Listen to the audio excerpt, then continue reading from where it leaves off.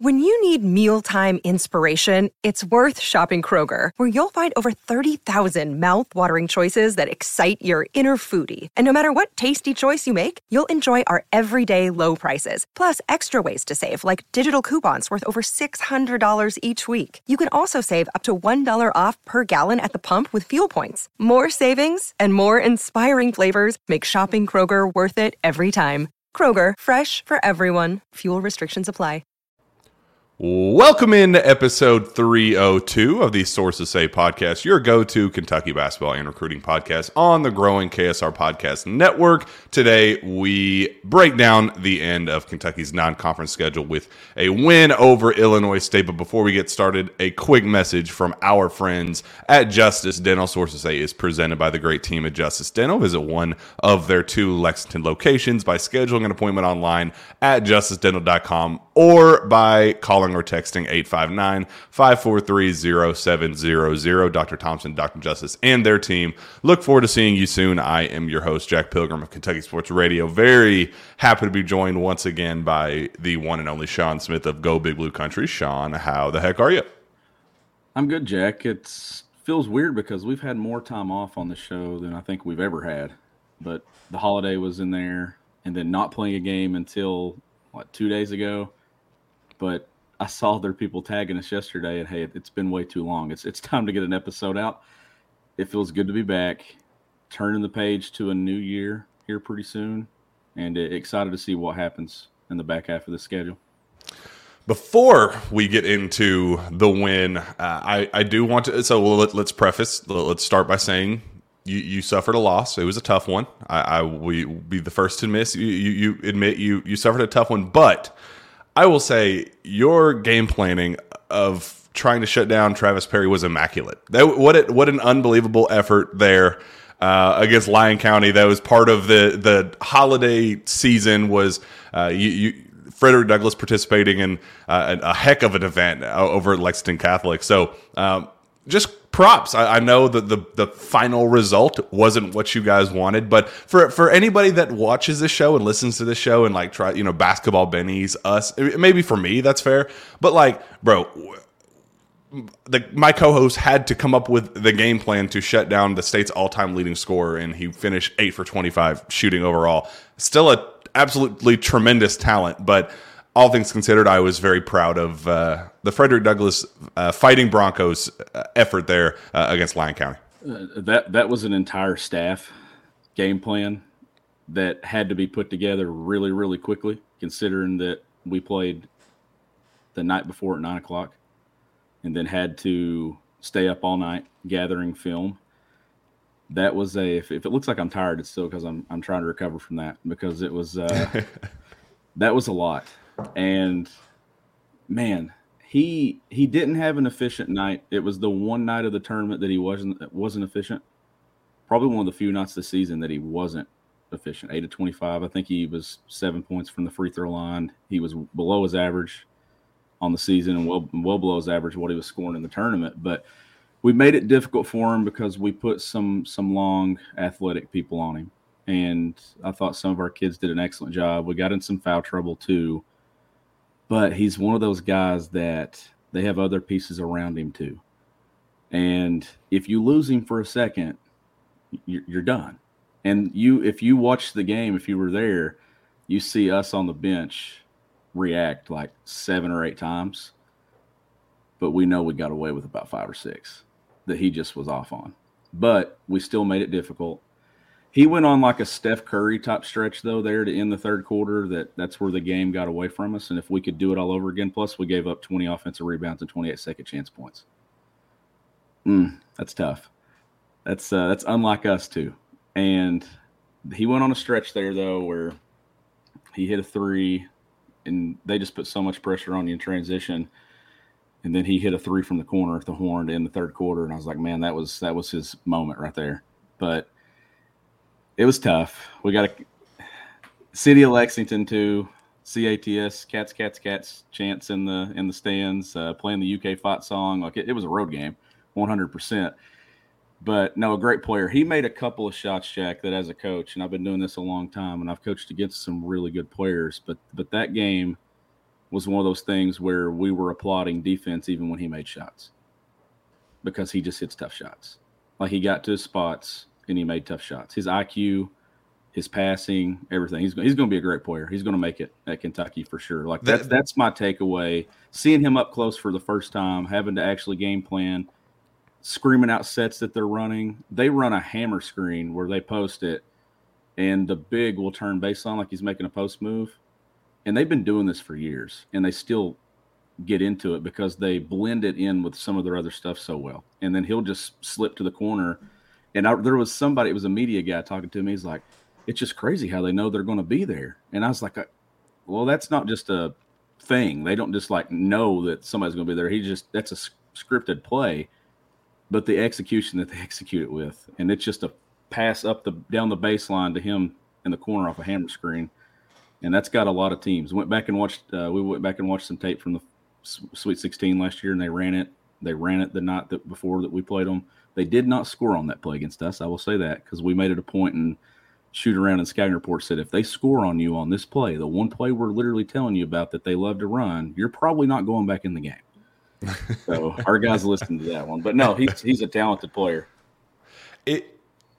Before we move on to the game, we kind of had this moment last year watching Reed Sheppard where we watched him so often. The questions of would he be able to make it at Kentucky, we kind of felt that he would, but you never know until you know. You having to, be a part of a game plan to guard the state's all-time leading scorer who is signed on to play at Kentucky next year. How confident are you now after the fact playing against him that he is going to make it in a similar way to Reed Sheppard, what we're seeing right now at Kentucky?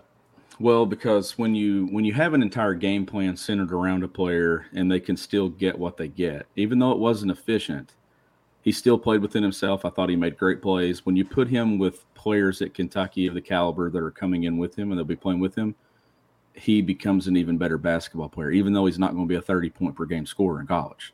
It's the same thing with Reed Sheppard. You get to see Reed Sheppard's complete game at Kentucky. You get to see Rob Dillingham's complete game at Kentucky. When you put those guys in a situation like that, especially a guy like Travis who scores the ball at such an impressive clip, is he going to be the same scorer at UK? Absolutely not. There's just no way because of the people that he plays with, and it's just a different level of basketball. But he does so many things well that it's going to translate over, that's going to make him successful. Like I expect Travis to be an even better three-point shooter in college, efficiency-wise. Not taking as many attempts, but you could see that number climb. Look at Reed Sheppard's three-point percentage. That's not what it was at North Laurel. But he's taking good shots. He's not having to be the only one taking those shots. And when he gets his feet set, playing off some of these other guys, it's tough. And then Travis has a knack to get what he wants to get, when he wants to get it, and where he wants to get it. And he understands it. He's not the most athletic player. He's not going to play above the rim with you. But between here, he's going to know where he wants to get, and his footwork is unreal. Like, that's probably my biggest compliment to him is his footwork. Is watching him get in there and get to his spots. But no, great player, even better kid, honestly. And I hope I see him again here in a couple of months. I'd love to play him again. That's a fun team to coach against. That's a fun team to play against, even though they put so much pressure on you. You want to coach in games like that. That's why I went where I went. That's where I'm at, is I wanted to coach in games like that. And that was fun.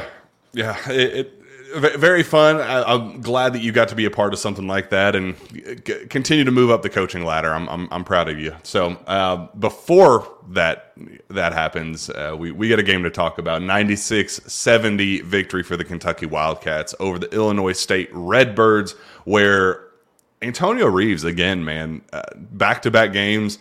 Something about Antonio just hating Redbirds. First it was a 30 ball against the Louisville Cardinals, and then he goes up against his former team, goes for 27 on yet another efficient night, 10 of 15 overall, 4 of 8 from 3, 6 rebounds, 2 assists, 34 minutes. I mean, Antonio Reeves is playing the best basketball we have seen him all around since he arrived in Lexington. His former coach, I guess it was his former coach, shone for like 12 minutes at Illinois State because he was on his way out as the new Illinois State coach was coming in, hitting the portal 2 off seasons ago. He said after the game, I knew he was leaving when I got there. I knew that it would be a long shot. I tried to have a couple conversations with him, but when you have a 20-point per game scorer in the transfer portal era, those kids don't stick around at Illinois State. So he said that he was proud of him watching where he came from and knowing who he was as a basketball player at Illinois State versus what he is now at Kentucky. It's night and day difference. And I mean, I think we are seeing with our own 2 eyes the difference between Antonio year 1 and Antonio year 2, because he's defending hard, he's rebounding well, he's attacking, he's doing, he's not just the catch and shoot jump shooter that he was last season. He is a well-rounded player, and Kentucky is better off for it. He is playing his best basketball of his life. He is. And, we talked about it after the North Carolina game about where he is when it comes to best players on this roster, most talented players on this roster. And I said that he doesn't need to be the first or second best player. And when it comes down to pure talent and things, like, he's not. Like, there's better, more talented NBA prospects and things here. But he's a guy, Jack, that this is why back in the summer, I know I've said this a ton, we talked about roles, and we talked about why it made so much sense for him to be back here. It's because of the pieces he was playing around. Life was going to be easier on Antonio Reeves this time around. The weight of the world wasn't going to have to be put on his shoulders to win Kentucky basketball games when it matters.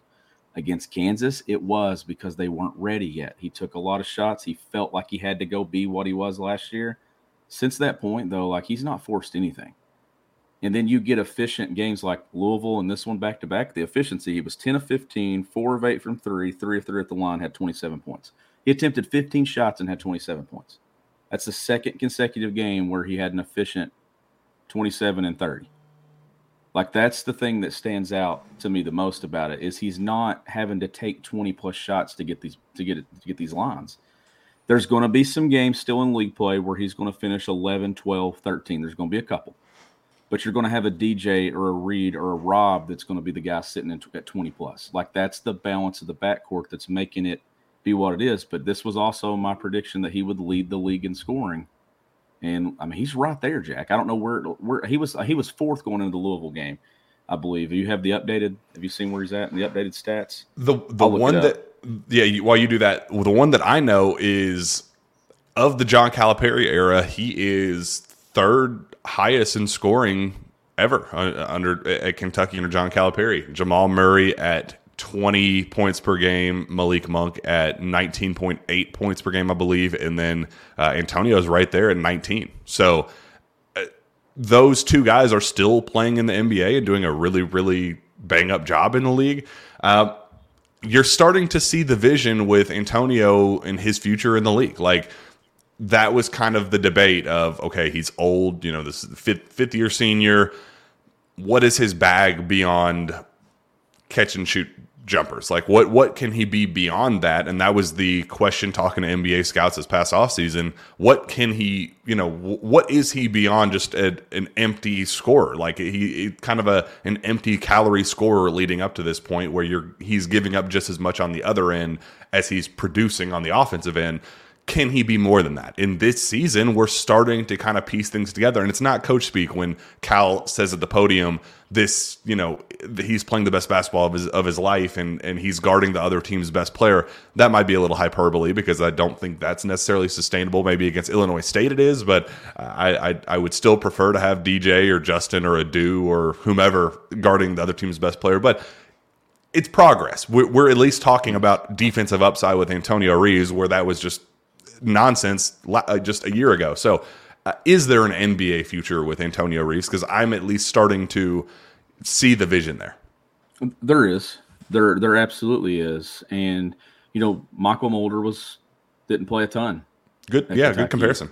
And played and found a position in the league there for a while, found a spot. Successful G League guy that eventually got a chance in the league. So there is.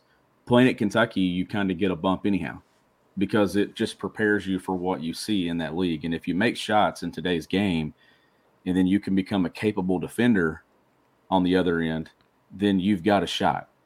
So I think he does. I think he has a chance, and he's actually second in the league right now. Sears is actually averaging. So Mark Sears is averaging 19.3. Antonio's averaging 19 even. So it's right. He'll be in the conversation. Yeah, he will be, and I mean, when it comes to scoring, and Kentucky has done that in the non-conference schedule. When you get into the league, it's going to be tough to average 19 a game across the league play because those teams know you so well. They scout you inside and out. They've already been gathering tape on you probably. You got dudes sitting somewhere watching film, and they've watched 7 games of Antonio Reeves trying to break down things. But to do that in Kentucky's non-conference schedule with all the other guys that we've talked about, and Rob Dillingham, Reed Sheppard, and DJ Wagner getting the freshman accolades that they're getting, to still be scoring the ball at an even more and more impressive clip than he did his last season. Like, he is a better basketball player, and it's not just because he's scoring the ball better. He's just a better complete player than he was a year ago. He's an entirely different guy. And I love the role that he settled into, and I love that he's back here. I love that this thing didn't end the way that it looked like it was going to for a while. And it's worked out for him, and that's a big deal. Yeah, and like you said earlier, 27 a night isn't sustainable, and that's not what we're going to see. He's going to have some dips, but just, again, when you have 6 guys averaging double figures, which we haven't seen ever under John Calipari except for the 2011-12 year, yep, and it fits. You start seeing the vision there, and I appreciated Corey Price's stat as well, that this team as a whole, another 96-point night. This is the first team since 1995-96 to hit the 81-point mark in 11 of the team's first 12 games. What was impressive about that team? They scored the hell out of the basketball, and they were they were almost impossible to stop. And they ended up not being able to be stopped down the stretch because they won the national championship. The offensive stuff that this team does too, though, like they find ways. So when you're scouting teams, there are things that keep coaches up at night, and there's usually 1 or 2 things that you're just like, if we don't key in on this area, you could probably get beat by 20 plus. Kentucky does a lot of things. So I'm willing to bet that when you're actually sitting there and whoever's putting the scout together for Kentucky, there's bullet points, and they're probably sitting there with bullet points and erasing and rewriting because they don't know how to order them and what's probably the most important thing to do. Just on the offensive end, there's one thing that Reed Sheppard is the best at in college basketball: advancing the ball in transition. I'm telling you, watch him play. Go back and watch highlights from this game and see how many times he advanced the ball that just put instant pressure on Illinois State. I mean, I'm talking, it's a pass up the street. I don't know if you know what I'm talking about, but up the street pass or down the street pass is up your side that you're on. And across the street is a skip pass and transition across the other side of the floor. That's how a lot of coaches will label it. He's the best in the game at doing it. He is looking, eyes are up at all times, and it's an advance down the floor that instantly puts the ball in a scoring opportunity where Antonio Reeves will catch it, whether it's Justin Edwards, it's Rob Dillingham, whoever it is, it's instantly in the hands of somebody that can make a play. And then they're having to guard off of it. And then it's back to Reed, and the ball's moving again. Like, those things right there, it's pushing the pace, but it's not with the bounce. And it's quicker to get the ball down the floor passing it, I promise. And I like how even with a guy like Reed, where when he messes up, you think like the opposing team goes, gotcha. Like they get excited for that moment and then not realize 2-3 steps away, you're going to get ripped and then you're going to get your shot blocked on the perimeter. Like that one stretch, there was a 20-second stretch where it was a bad turnover. Admittedly, terrible turnover.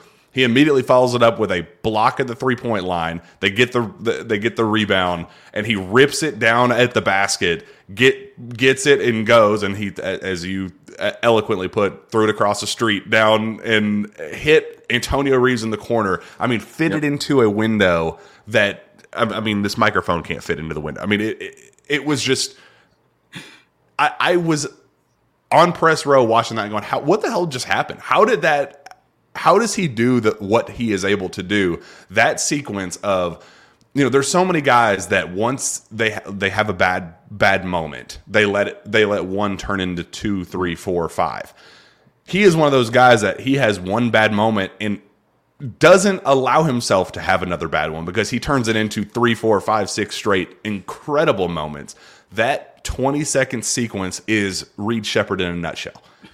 In the slight chance he makes a bad play, he's going to follow it up with a ridiculous tip ball on the perimeter, swipe you at the basket, turn it the other way for a beautiful cross-court assist to Antonio Reeves where he is in position. And it reminded when you were talking about whoever asked you about Travis Perry, how he's always in the right place. And it doesn't make any sense how it's like, yeah, because that's what they do. Like this is what Reed Sheppard does. Antonio Reeves being at the right place at the right time is what he's supposed to do. This team has harmony. Everything they do is in unison. And that is, it is like watching a painting, watching a musical performance, because it does feel like it has that type of chemistry and camaraderie and harmony. A lot of it is discipline too. Like they're disciplined in who they are and what they are offensively. Guys are in spots. They know where they're supposed to be, and it's not a set spot for a set player. It's just spacing. It's their spacing in transition. It's their spacing in their half-court offense. Like there were a couple of times that game where they go dribble drive, just pitching and playing. Pitch it, drive it, and you get something. And then when they slow things down and then they get into some of those Princeton looks and things that they do with Trey Mitchell there in the middle third of the floor, like they're just so hard to guard. Like across the board. It doesn't matter who's on the floor. They're just so hard to guard. And when you got Rob doing his thing and you got DJ making shots, like it's really fun to watch. And the craziest thing is we played some teams this year and some other teams that I've scouted, and so for years, if you heard the play Kentucky, it was dribble drive. It was literally just 4 in a dunker spot. So a couple of games I'm scouting this year or watching teams, I'll hear Kentucky. And in the past, I'm like, all right, this is dribble drive. No, it's actually some of the things that Kentucky's doing. It's just one like quick set to get into something. And it's a Princeton look or it's a 5-out look that'll go into something, then it'll go into zone. And some of these coaches are labeling it by watching what Kentucky does, and then just they're not running the full version of it. It's just this is a one thing that we're going to do here, and we're going to put a set in that's scripted to do this. So I thought that was pretty cool. That I'm catching that and seeing it. And as someone that studies what Kentucky's done inside and out, I'm like, yeah, I recognize that instantly. But it's cool to see that probably a year ago there weren't going to be any coaches kind of trying to do what Kentucky did offensively. And here we are. There's plays being put in and installed that's Kentucky, and it's just a quick look into just to what some of the things Kentucky's doing. So, yeah, like this team – is going. I know the KenPom numbers and what they are right now. The defense has to climb, yes, and it has to. There's no way around it. But they're just built to overcome some things because of the efficiencies. And when you're talking about the offensive rebounding that we'll get into and the rebounding numbers, they still won this game by 26. Like, what? They still scored 96. And Illinois State attempted how many shots? 79 shots. That was the next point that I brought up. They got 24 offensive rebounds. That was we got to talk about that. But 79 shot attempts, 35 of them from 3. And Kentucky still held them to 32.9% and 22.9% from 3. Like, the defense is getting better. Like, I think that's something we also need to kind of talk about is they might be a little bit underrated defensively now, where the talk had been leading up to this point that they had just been so terrible on that end that they were going to have to win games 90-85. But like, this was kind of the vision that we talked about. We didn't need them to be otherworldly on the defensive end. They don't need to shut teams down to, Karl Anthony Towns, Willie Cauley-Stein 40-point per game numbers. Like, that team was winning 60-40. This team can win 96-70, and it's still the same level of dominance because the ceiling, when there's that much scoring and that the pace is what it is, there's going to be more shot attempts. And obviously, it sucks that the 24 offensive rebounds that also led to 79 total shots, but the floor is raised when there's so much. The pace is what it is, and our shot attempts are what they are. So I think they're starting to trend the right direction with defense is the point I'm making, where I don't think they need to finish as a top 5 defensive team in the nation, because this truly is the best of the best offense, probably up there with the best that we've seen under John Calipari. If they can be even average defensively, and I think they are right now, I think this team can win a national championship and not even think twice about it. I feel really, really good. They're trending exactly the way we need them to, especially going into conference play. Well, that's the thing. Like when you're talking and you're looking back to what went wrong for Kentucky in the NCAA tournament, I always thought it was because they would have stretches where they just couldn't score the basketball, especially against Kansas State a year ago. Like if this team had been in that game, been able to score the basketball at the clip that they do, then you're not having those droughts. Like the biggest thing was what Kentucky would go on stretches where they'd have a 4 or 5 minute drought where they just could not make a shot. That's hard to do with this team because there are just so many guys that can do it, and they can get it in transition too. And it's the way that they run. It's the way that they pass. It's their ball movement. But you talked about their defense. I mean, 9 block shots the other night, 7 steals. Like you're creating some opportunities there. Yeah, it was weird to see the rebounding numbers be what they were, but this is also a team that out-rebounded North Carolina just a few weeks ago. So, I don't have any concerns there because I think that that's something – look, like I said, we gave up offensive rebounds the other night. I'm not worried about us because we're going to go straight to practice because I know if we make it a point and a priority, it's going to get fixed. You think John Calipari is not making that a point and priority going into league play starting this week? He was blocking off rims earlier in the year because of how pissed off he was about rebounding. So yeah. To follow that up, they responded by out rebounding one of the best rebounding teams in college basketball, in UNC. Then they reverted, and that was, Cal always has a message when he takes the podium. Every single time you could ask him about literally anything. You could ask him about his thoughts on DJ Wagner, and he will bring up whatever he wants to bring up. Yep. And one of the main talking points after the game, the first thing that came out of his mouth, 24 offensive rebounds unacceptable. I think he said the word 24 like 6 times in his press conference because that's a big no-go. And he brought up Jordan Burks being a very nice positive off the bench, brought up shot numbers, that Noah shooting system that we talked about during the offseason when John Welch came in, kind of utilizing the technology that just hadn't been used that much, that Kentucky has had for a couple of years, and they just hadn't used it as much. Brought that up, said Justin Edwards had taken 3,400 shots over break and hit 70% of them. Antonio Reeves took 1,400, I believe, the day before the game, and 400 of them coming after dinner. And Cal said, "This stuff is not like this isn't a science. None of this is by accident. This is what it is." So, of those many talking points that he had after the game, the main one was 24 rebounds and saying offensive rebounds and saying it just is not good enough. We reverted, and if it doesn't get better, Aaron Bradshaw and Ugon Onyenso will sit on the bench, and we will go back to what we were to start the season.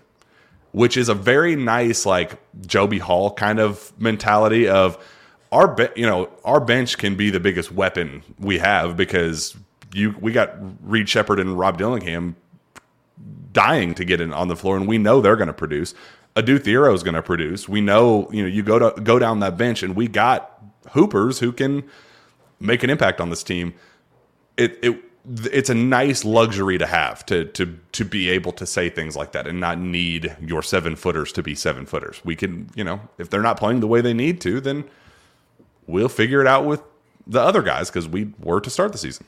Well, the bench can be motivation, and when you have it as a way that you can sit people and go somewhere else, it makes you better because the competition within. Like you have no choice but to figure out what's going on, or you don't play. And that's the beauty of this. But when you're talking the rebounding numbers, they had 24 offensive rebounds. Well, how about this stat? Second chance points was 15-14. Kentucky scored 96 points. If you take away some of those offensive rebounds, Kentucky probably scores 110, 115. because that's more opportunities for Kentucky going the other way. But the second chance points were even though you had an advantage on the offensive glass and the glass overall, 15-14. That's the number that I go look to. It's like what I said with us the other night. We gave up 28, or we gave up 20 offensive rebounds, but we gave up 28 second chance points. And we had like 7 or 8. So you lose a significant chunk of the game in one category there. So even though you look at the numbers, that's why I'm not too concerned with it, is because it didn't – we're talking 24 offensive rebounds in college basketball. There's some teams that will punish you for 30-plus off that. Like, some of those are put-back dunks at the rim by some people. So I'm not too concerned when I actually dive deeper into it, because I do think Kentucky will get it figured out. Also, 23 assists, 6 turnovers.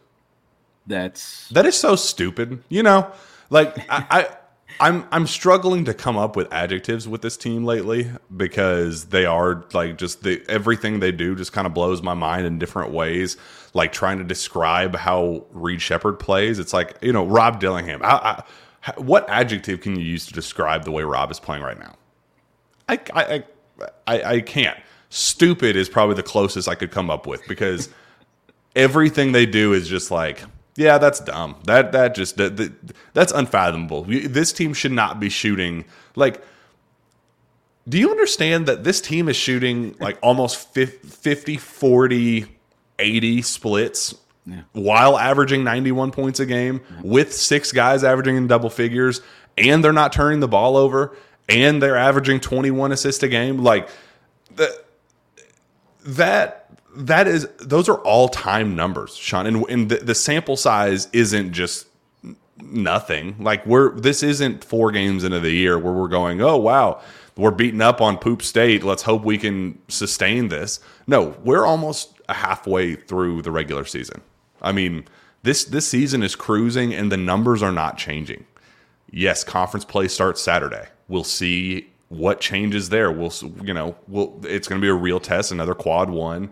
And it's time to start building a resume, as we've talked about, and this is your time to shine, Sean. But the sample size is pretty clear here that this team is on pace to put up historic numbers and finish with historic numbers. Again, this team has done something that only the 96 championship team has done, and that team was seen as one of the most entertaining all-around teams in college basketball history.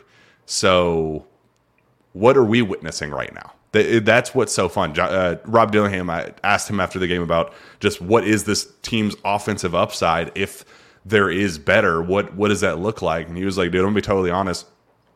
I think the only way you beat this team is by us beating ourselves. He was like, I don't know how somebody, as you said, I don't know how somebody could put together a game plan to shut me down, and then shut DJ down, and then shut Antonio down, and then shut Reed down. Like, go down the list.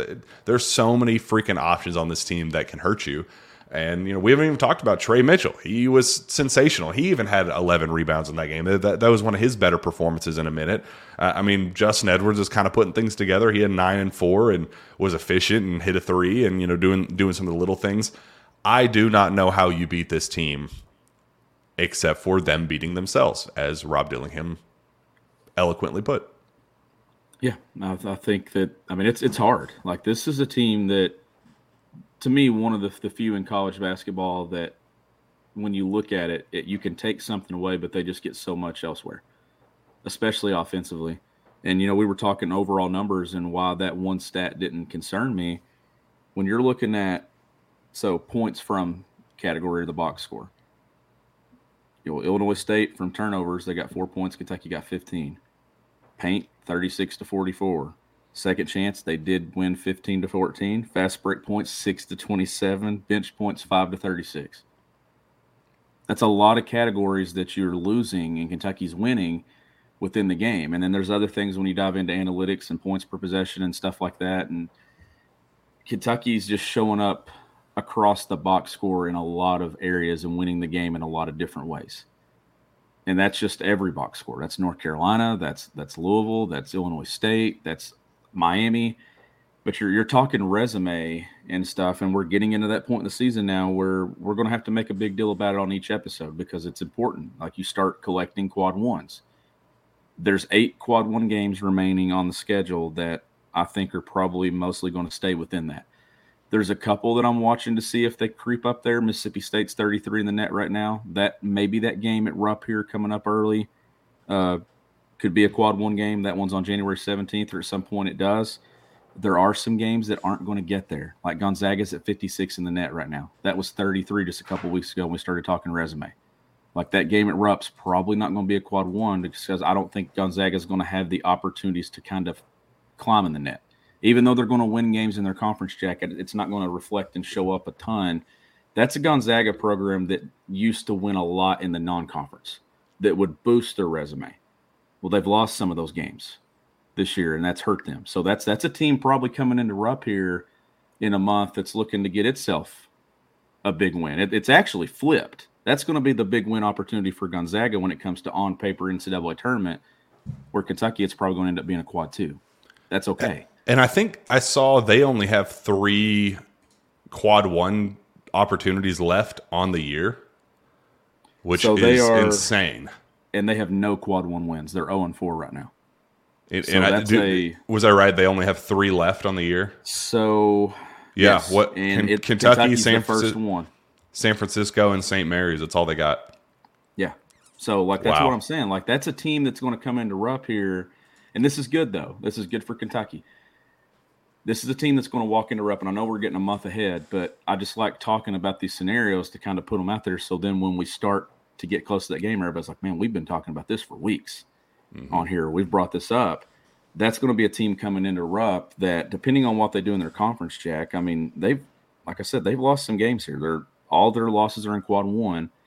You got to have a resume, especially if you don't get many opportunities in your conference. You got to win your conference or something. Like that's not going to be an impressive looking resume. They're going to try to get that first quad 1 win at Rupp Arena to put themselves safely in, or at least build a resume. Like that's going to be a hungry team Kentucky's going to face, and Kentucky's going to face a lot of teams like that in the league.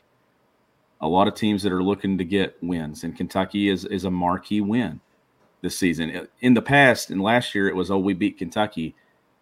It's Kentucky, but when you add that it's a quad 1, and then you add that it's a team that's one of the favorites probably to win national championship, you're going to have some unreal road environments where the building's going to be juiced up even more than it was last year. So a lot of challenges coming for Kentucky. The first one is in Gainesville that they've already sold out that game. That's going to be a big one. And on that note, and this is a nice little segue here, but the environment at Rupp Arena, I know you were coaching that night, but it was sold out against Illinois State. That's big. It does feel like the juice is back. It does feel like if the excitement is what it is inside of Rupp Arena right now, what will it look like in, Saturday in Gainesville? Like that was one of the main talking points Cal had after the game too, that we're expecting to go down to Gainesville and it be rowdy. Like this team, it does feel like this is going to be a big Super Bowl year where every single road test is going to be T-shirt night. It's going to be whatever. And it's been a minute since we've had that because, I remember coming on this show and saying, like, I just don't see a lot of teams scared of this Kentucky program at this point. Like, it just didn't have that juice of when they come in, when we host them, we don't need T-shirt night. We would rather host T-shirt night for Tennessee. We'd rather host it for Auburn or the teams that are actually competitive in the SEC. There was just that lull there for a minute where I don't know, the juice just wasn't there that I felt against Illinois State. And, we saw the environment, Yum Center against Louisville. Like it does feel like there's something different about this team and the excitement around it. And I think it's going to set up for some pretty darn awesome road environments, and we'll see how that goes. And if you're going to be a part of those road environments, or even just are looking to buy tickets at Rupp Arena, because those are going to be hard to come by this season, you shouldn't have to worry when you're buying tickets. Now is not the time for guesswork. With killer last-minute deals, all-in prices, views from your seat, and the best price guarantee, Game Time does all of the hard work for you. Game Time has deals on tickets right up to the start of the event, and even an hour after it starts. It is the place to find last-minute seats, find exclusive flash deals, and sponsor deals on tickets for football, basketball, baseball, concerts, comedy, theater, and more with zone deals. You pick this section, and Game Time picks the seats for an average of 18% savings. And the Game Time guarantee means that you will always get the best price if you find tickets in the same section and row for less. Game Time will credit you 110% of the difference. Sean, I know you have used Game Time, and I know that you know several people that have used Game Time. Just how much do you love our friends at Game Time? No, I love Game Time, and it's the place to get your tickets, whether it's ahead of time or last minute. And as Jack said, Rupp Arena was sold out for Illinois State. So if you play, and there's a lot of Kentucky fans, Jack, that when they see Kentucky at South Carolina or they see Kentucky on the road at Florida, there's fans that live all over this country that's the one game that they go to a year. So, and I know there's listeners in these states that Kentucky's going to be traveling to. So if you're planning on going to the game, Game Time's the place to get your tickets for sure. Well, take the guesswork out of buying tickets with Game Time. Download the Game Time app, create an account, and use code KSR for $20 off your first purchase. Terms apply. Again, create an account, redeem code KSR for $20 off. Download Game Time today. Last minute tickets, lowest price guaranteed. And while we are knocking some of these out, happy to continue talking about our friends at FanDuel. The NFL regular season is wrapping up, and there is still time to get in on the action with FanDuel, America's #1 sportsbook. Right now, new customers get $150 in bonus bets guaranteed when you place a $5 bet. That's $150 in bonus bets, win or lose. This app is so easy to use, and there are many different ways to bet, like live same-game parlays, find bets in the new Explore tab, make a parlay in the Parlay Hub, the best way to find popular parlays, and more. So visit FanDuel.com/Pilgrim and make your first bet a layup. FanDuel, official partner of the NFL. 21 and older and present in Kentucky. First online real money wager. Only $5 pregame money line wager required. $10 first deposit required. Bonus issued as non-withdrawable bonus bets, which expire 7 days after receipt. Restrictions apply. See terms at sportsbook.fanduel.com. Gambling problem, call 1-800-GAMBLER. Sean, what do you need to see in Gainesville to continue this excitement? What would Kentucky going down to Gainesville and accomplish for you? It's going to be tough because it's that. So they played at Louisville in a true road environment, Jack, but it wasn't really a road environment. I mean, there was so much blue in there, and there will be blue in Gainesville. You and I have been there together and covered that game. We know what it looks like. There'll be plenty of Kentucky fans there, but it will be the first time that there's a student section there alongside the floor to give Kentucky some adversity. I want to see how they handle that and who handles it best. That's what I'm looking for in a first true road game. You don't win NCAA tournament games on the road, but you build NCAA tournament winners by going through the experience of the road. That's the road to get where Kentucky wants to go. It puts you in environments where there's adversity and you face it. Kentucky's going to face some in this game. Which freshmen step up when the lights are the brightest? Like this is when it gets real for Kentucky. It's 2 games a week from here on out. It's game plan, then moving on to the next game plan. There's no 7 days in between games. So I'm looking for consistency, and I'm looking to see who shines and shows up when the lights are the brightest, because in league play, everyone's coming for you. It's T-shirt night, as John Calipari likes to say it. It's been sold out for a couple of weeks now, or a few days here ahead of time. So we know Gainesville's going to be rocking because Florida's trying to get a good win for its program as well. Yeah, it's going to be fun. I'm very excited to see them just sustain this. Keep this momentum moving forward. Don't try to fix what's not broken. Like this is working. Just treat Florida no different than you treated Illinois State. Go in there with the same mindset. I love the quote from Adu Theorel before the game started. Somebody asked if this was a trap game, Illinois State, and he said that's not even in our vocabulary. That's not something that we are worried about. We're more focused on ourselves than we are any opponent, Illinois State, anybody. And that is how this team wins a national championship. Like that mindset of we are our, if we come together and play the way that we are supposed to and execute the way that the game plan dictates, we can beat every single team, not just beat them, but beat them by 15-20. Like, that's what this team is built to do. That's what the sample size has proven. That's what they have done up to this point.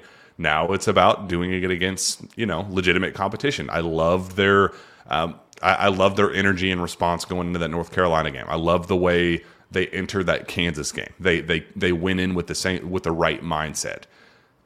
I want to see them do that same exact thing down in Gainesville and throughout the rest of the SEC slate, because that is how this team wins yet another regular SEC regular season championship. That's how they win, make a run in the SEC tournament, which we haven't seen in a minute. One SEC tournament win in 4 years or whatever it's been since 2019. So that's how, like you said, that you start building for a run in March right now. That is what the start of SEC play looks like. So just keep that same momentum and mentality and approach this game no different than you did against Illinois State in the same way you did against North Carolina the week before. That's what is the winning recipe for this team. Don't worry about who the opponent is. Worry about yourself. And as we enter league play here, we start to kind of key in and focus on some other teams in the league. Jack, is there anything that stands out to you that you're looking at here? I've got one. There's one team that I'm watching here, and it's Ole Miss, because they're undefeated. Hooping. They play Bryant today to wrap up the non-conference schedule. Undefeated.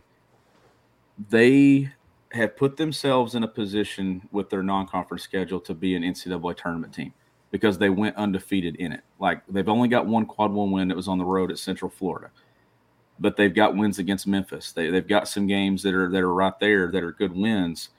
But when I'm talking about it because they're undefeated. It's a team that comes to Rupp Arena later in the season, but they've also got 1, 2, 3, 4, 5, 6, 7, 8, 9 quad one opportunities in league play, and they're undefeated in non-conference play. That's a team that has put itself in position to make the NCAA tournament and make this league even deeper. So that's one. They play Tennessee in their first league game the same day Kentucky plays Florida. That's a massive statement for Ole Miss to go in. They're going to try to get that win, and really, they're in the top 25 in the latest AP poll. Like, that's a team that's had to do a lot to get there, but they still have to prove themselves when they get in the league. And I think you're gonna see a team that's going to try to do that early. So that's a team I'm watching.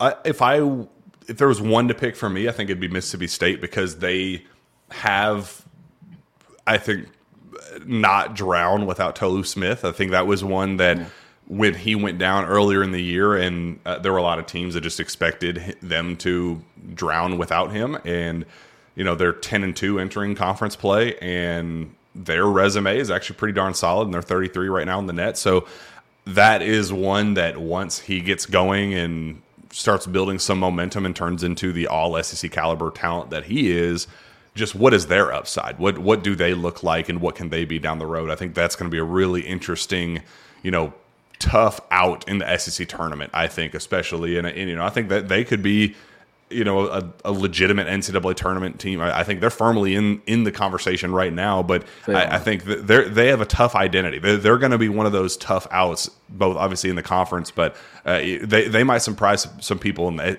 NCAA tournament as well. And we're going to find out pretty quickly about them too, because their first 4 league games are at South Carolina, host Tennessee, host Alabama, at Kentucky. Oh boy. So you find out about your team. So I don't know if a team has so actually, let's go a little bit deeper here. So their first 9 league games, 8 of them are quad one games. 8 of their first 9 league games are quad one opportunities. Now, Mississippi State does have a quad 4 loss to Southern, but we talk about Kentucky's quad 3 loss. But when you have a quad 4 loss and you play 8 quad 1 games in your first 9 league games, you have a chance to kind of cancel that out. So that's probably the more intriguing team. So we went with the 2 Mississippi schools. Yeah. And they are intriguing. But yours, honestly, I'm probably a little bit more intrigued by it just because of what their schedule is to begin. You're going to know by the end of January whether or not Mississippi State's a player in the NCAA tournament or not with all those quad 1 games. Another I'm keeping an eye on is Alabama's resume is just baffling to me. How in the hell are they 5 in the net, jumped to 5 in the net at 8-5, 0-5 in quad 1 games? Like, their resume is non-existent right now. Anybody with a pulse they've played, they've lost to. Like, their only wins are against Morehead State, Indiana State, South Alabama, Mercer. Oregon is the only, okay win they've gotten. That was a 99-91 freaking barn burner. And then Arkansas State, Eastern Kentucky, and Liberty. Like, what about their resume indicates that that's even remotely a top 5 team in the net? So I'm keeping an eye on them as well to see if they are the fraud they appear to be this early in the season. Yeah, I am too. And Mississippi State is one of those teams that they play early. That's their first quad 1 game in the league, and it's fun to look inside resumes too. And obviously, this is my time of year. This is my time to shine when we're talking quad 1s and resumes and stuff, because I have all this stuff pulled up, and we're probably going to start putting some graphics together on the show to kind of talking about resumes and stuff. But when you look at at what Alabama's doing, I've watched them a few times, and I've been sitting there thinking, okay, this is tough, and then the game just flips on them. Like Arizona, I fell asleep, and it was second half, and they went up. They were like up 6 or 7, and then I wake up and they lost by 13. And I was like, how? Like, I've watched this happen to them multiple times though, where they're in situations and it looks like that they're going to get a big win, and then they don't get it. So obviously, the way that they can shoot the ball and the way that they can score the ball at times and stuff, that's a team that you don't take lightly, because if they get hot on you, you're in trouble. But I need to see a little more from them. I need to see that they can actually beat good teams, and they're going to get opportunities in the league. But it's fun to look inside here and look at these resumes and look at these schedules.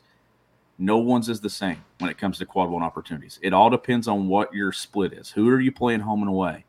It's like I just mentioned that Mississippi State has 8 of 9 to start league play quad 1 games. I think they've got maybe 12 quad 1 games total in the league, where Kentucky's got 8. And one of them, like, it just all depends on where you're going. Kentucky going to Arkansas this year is not a quad 1 game. That doesn't happen often. Usually that's a quad 1. So I don't know. Like, it's Kentucky only has 5. Hold on. There's one. I was trying to say something. I think it's 5 games in league play that are outside of quad 1 or quad 2. Kentucky's going to be playing a lot of good basketball teams is what I'm trying to tell you. Like, the NCAA tournament's made up of teams that are in those numbers. So a lot of tough teams, a lot of tough games, a lot of fun games coming up. All right, let's get out of here with the elephant in the room. I get the 7'2" elephant in the room. This graphic just cracks me up. Oh, goodness gracious, Daniel! I wasn't expecting that, Daniel. What a character! I don't think I was on here yet when you showed that one earlier. Anyway, Daniel's time to shine. So, Big Z went home for the holidays. We knew this. We talked about this. John Calipari said that this was something that they talked about behind the scenes. Did not come home for the Illinois State game as we thought and expected. Turnaround made no sense to come home, fly 15 hours back home, and then 4 days later fly right back after the holidays. It just didn't make any sense, especially to come home for Illinois State. UK puts out a follow-up release that says he will be home here at some point this week. Do you buy it, Sean? What are your Big Z vibes right now? Besides, where's Waldo with the eyes? The eyes are what's cracking me up the most. There's just like a hair cockeyed, and it just makes him look ridiculous. I can't hold on. I can't even look at him.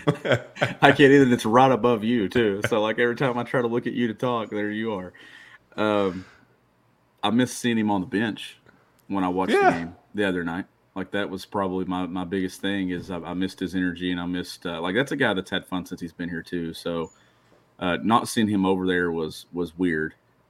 I don't know. Like you said, it didn't make sense to come all the way across the country after 4 days. It about killed me driving to Idaho a few years ago. So, and that was that's another story within himself. Shout out Terry Brown if you ever listen to this episode. My guy traveling across the country with me. That's for the people that have been following for years. You know that story. So I couldn't imagine flying all the way across the country, getting there with family, spending time, and then as soon as you get there halfway through, you're like, crap, I got to leave now. So like it didn't make sense. So missing that one, I'm not worried about. But when do you think he's back? I don't know if he will. I just I have heard and we've talked about this on the message board and even on this show.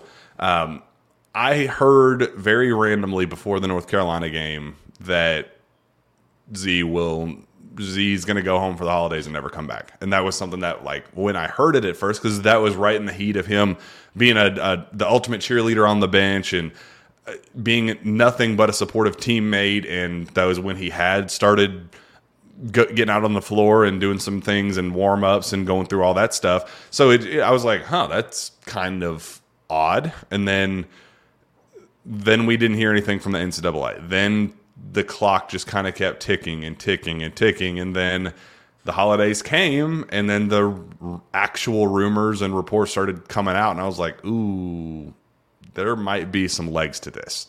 And so it's hard for that to get out of my head, because that's what that it was brought to my attention before the North Carolina game.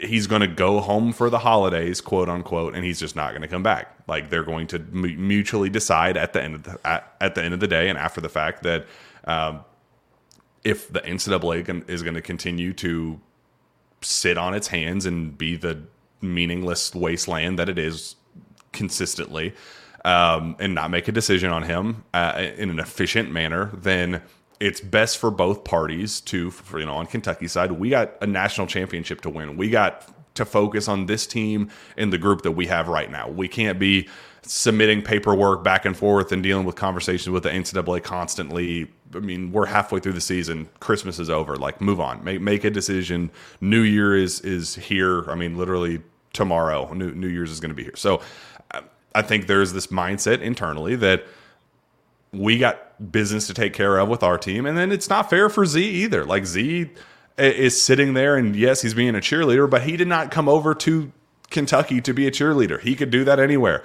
He came over here to prove himself on college basketball's biggest stage and prove that he can be an NBA talent. And he has not been able to prove that quite yet. So I understand Cal's frustration. I understand Z's frustration. And I think that's where this needs to go if the NCAA is going to continue to sit on its ass and not make a decision. I'm hoping that they make a very quick turner, Tuesday, when the stupid offices open back up. I would love to be able to hear something quick from the NCAA. He gets cleared, and then it turns into a follow-up conversation of, hey, I know we had initially talked about you not coming back, but hey, you're now cleared. If this is what you want, let's do this. You came here the first time around. Why not?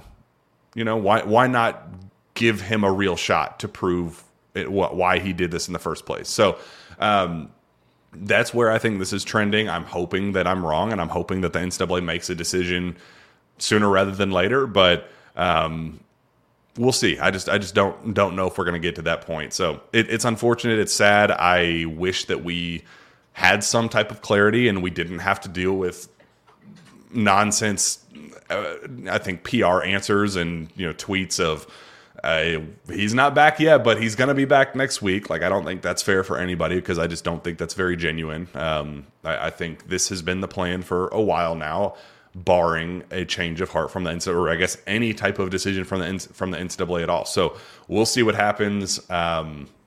It did not shock me at all that he didn't make the trip back for Illinois State.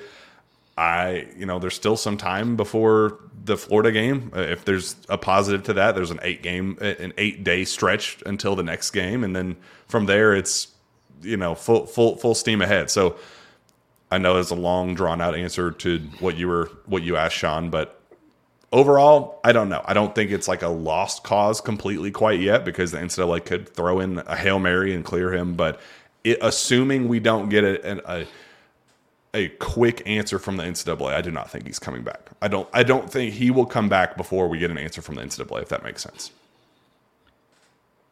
I had to catch my breath because I had to run out and get my MacBook charger. So I just ran as fast as I could. That's why Jack went full screen there for a moment. So if it sounds like I'm Stop telling our secrets, Sean. If it sounds like I'm breathing heavily, that's why, because I just had to run all the way outside my house to go get my charger. The topic was just getting you all hot and bothered. You just I heard everything because I had you in my ear. So I could hear you talking. I was like, I've still got a few seconds to get back in there. No, it's an unfortunate situation that it's taken this long to get to this point. Like, the new year's here, and we still have no idea what his future holds. That's tough. That's tough on him. That's tough on Cal. It's especially tough on Z. Because, Jack, like you said, if he comes back and then he's not eligible, like, it's not just going to get better next year. You know what I mean? Like, it's not – like, this is a kid that's also working on a timeline of his future. Mm-hmm. And what's best for him. And I get it. Like, going up against these guys is definitely the competition and stuff to prepare him for what he's going to face in the league and some of those processes that he'll go through to get drafted and put himself in the draft. But it's just not fair to leave him in a situation where he's kind of just in limbo. It's just not fair. The next draft cycle starts in 4 months. Like, next April is when players start making their decisions. Like,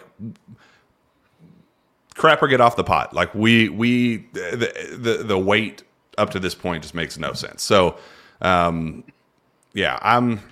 is what it is. I'm just not ready to, change my stance on this until the NCAA makes the decision one way or the other. Like, until they do, I'm going to just assume that we're not going to ever see Z on the floor for Kentucky. It's unfortunate, and I hope I'm wrong. Well, it's been fun this morning, Sean. I appreciate you coming on and venting a little bit, getting excited with me a little bit, because there's a lot to be excited about. It was a fun win. SEC season is here. It's our favorite time of the year because it's kind of put up or shut up time for this group. No more poop state games. It's from here on out. It is nothing but name brand opponents, and that's always a fun time of year, Sean. So I'm excited for it. It begins next Saturday against Florida down in Gainesville. It's going to be a blast, Sean. I know you are very much looking forward to that one. Absolutely, I'm looking forward to that one. Looking forward to league play and getting with some of these teams that you have some familiarity with and you play multiple times. That's the tough part about this, is these teams know you better than anyone knows you. And that's where there's new challenges presented. And when league play starts, you're just getting closer and closer to when the real stuff starts. And we're going to start finding out where Kentucky stacks up when it comes to seeding and some things like that. Be ready for ESPN bracketology and everybody's bracketology updates, and Kentucky does have its highest net ranking at 22. So trending in the right direction right now. Sure are. Let's go on and get out of here, Sean. Where can fans find your work? You can follow me on Twitter at GBB Country. Find me on Twitter as well at Jack Pilgrim KSR. Go subscribe to KSR Plus. Go join the conversation over at KS Board. We have a blast over there. You do not want to miss all of it. The intel and scoop that you hear always comes first on KS Board, so make sure you go and do that. We'll be back next time for the Jam Pack Sources Say podcast. We will see you then.